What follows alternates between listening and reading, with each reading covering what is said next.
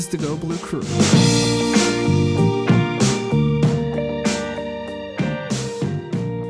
Welcome, ladies and gentlemen, to the Go Blue Crew. I'm Tyler Fenwick. Derek Devine is not here this week, so it is just me. And I was thinking about not even doing a show, just skipping ahead to when we could both be back together. But a little bit of a programming note. We are going to be taking a break for probably a few weeks. We haven't set like a return date, but just wanted to put that out there. So we will be going silent for just a little bit. Life events coming up. It just didn't make sense to try to schedule time to do this, knowing that things are going to be a little crazy in July. So if I had to take a guess, maybe we'll be back like latter part of July or early August, probably by the latest.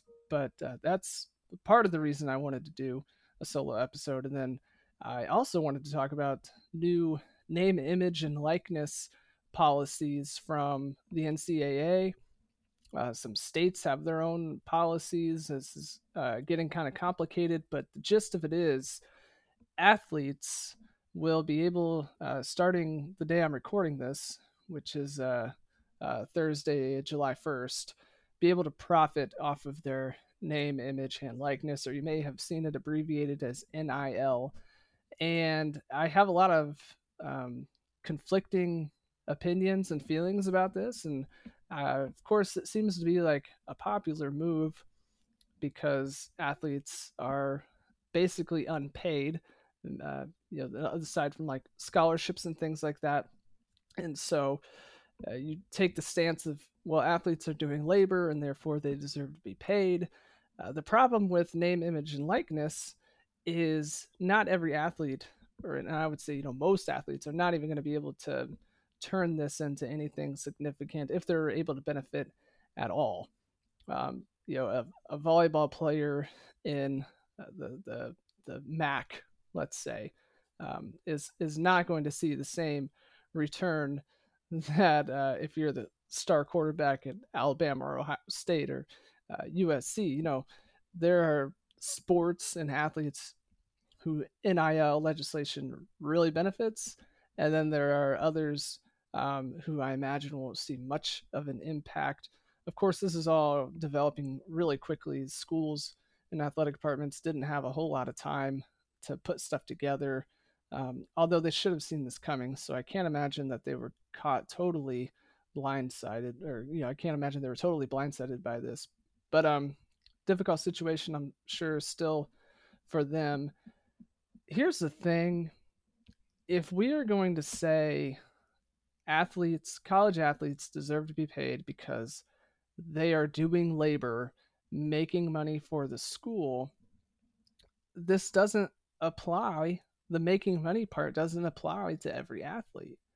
It applies mostly to college football and men's college basketball. And then there are some other exceptions. But the field hockey team is not bringing in money for the athletic department. Athletic departments lose money on those sports, and it's the enormous revenues from the football team and the men's basketball team that are able to make up for that. And so if we're going to take that position that NIL legislation is a good thing because now these athletes are able to be paid, I don't think it addresses what a lot of us considered to be the main problem here, which is the labor part. They're doing free labor, basically. And to say that NIL legislation, being able to profit off of your name, image, and likeness, is an undeniably good thing, a step in the right direction. What are we saying about athletes who don't generate popularity or revenue, that they just don't deserve to be paid because they're not popular enough, or they don't deserve to be paid because they're not productive enough, like economically, like they don't bring in enough money to the university? I think that's a bad road to go down. So I'm not going to rail against NIL stuff because frankly, I think it just looks bad. But there's this huge question still lingering about like the nature of the college athlete experience, the nature of that college athlete's relationship with the university. I think there are even still questions about like, are these college athletes doing labor? Like, are they actually laboring? And if you say yes, a question I would ask you is, what differentiates a college athlete from like a high school athlete? I don't think many of us would say that high school athletes are doing labor. They're, for the most part, not making money for their school. They're there because they enjoy football or baseball or softball or whatever.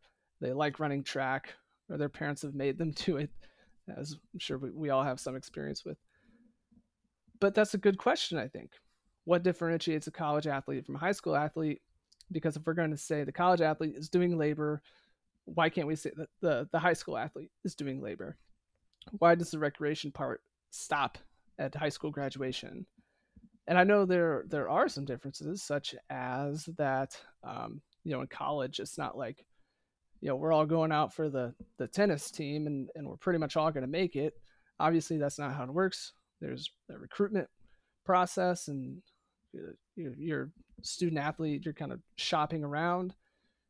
What's a good fit for you athletically, and hopefully academics are kind of in the equation there. But I think that the the big um, the the big reception, the big positive reception of NIL legislation just doesn't totally hit the mark for me. And I think by embracing this and saying like we are on our way, we're doing a disservice to a ton of athletes who are not going to see any kind of significant return on this. They're going to continue to, in the view of many of us, like do unpaid labor. Um, and then if we want to say that they are not worthy, I guess, of being paid, well, that's a position you could certainly take. I mean, I wouldn't encourage it, but it feels like that's sort of the trap we're starting to fall into here. Could we decommodify sports, take it away from the schools, and just have like different AAU programs affiliated with the school? Like, sure, I think that'd be kind of cool actually if we could, decouple the profit making from the sport. I don't see that happening soon. I think in the meantime, we should push for a more all-encompassing solution to these problems. Um, so I'm not going to rain on your parade if you're out here, you know, singing the praises of NIL stuff. And already, like with Michigan, we've seen Adrian Nunez. Um, he has a brand deal, I guess, clothing maybe. Aiden Hutchinson, the same thing. And I might just be missing some even by now. I mean, these things are rolling out. Uh, Bo Nix with Auburn, he's got a deal. These things happen pretty quickly. One thing to note is that not every state has NIL, like actual legislation. I keep saying legislation. I probably should have said more like rules or guidelines or something. But if you're in a state without that, if your state government hasn't come up with something yet, then the NCAA has basically told schools individually, um, govern this for yourselves for now, and hopefully in the future your state will do this, or um, better yet, Congress could create sort of like a blanket policy that would govern everybody. It seems like that's where we're going. I mean, that kind of seems inevitable at this point. We talked about college football playoff expansion the last episode, and it feels like sort of the same thing. It's going to happen, just kind of a matter of when. Um, so that's my take on the NIL stuff. I know you may not have been interested in that, but it's like I said in the beginning, a lot of conflicting feelings and opinions for me, and I'm sure other people are either have been weighing these questions or hopefully will start to, because I think they are important. Um, certainly, like even if you are a huge fan of this, you should not uh, call it a day. We won the fight or whatever.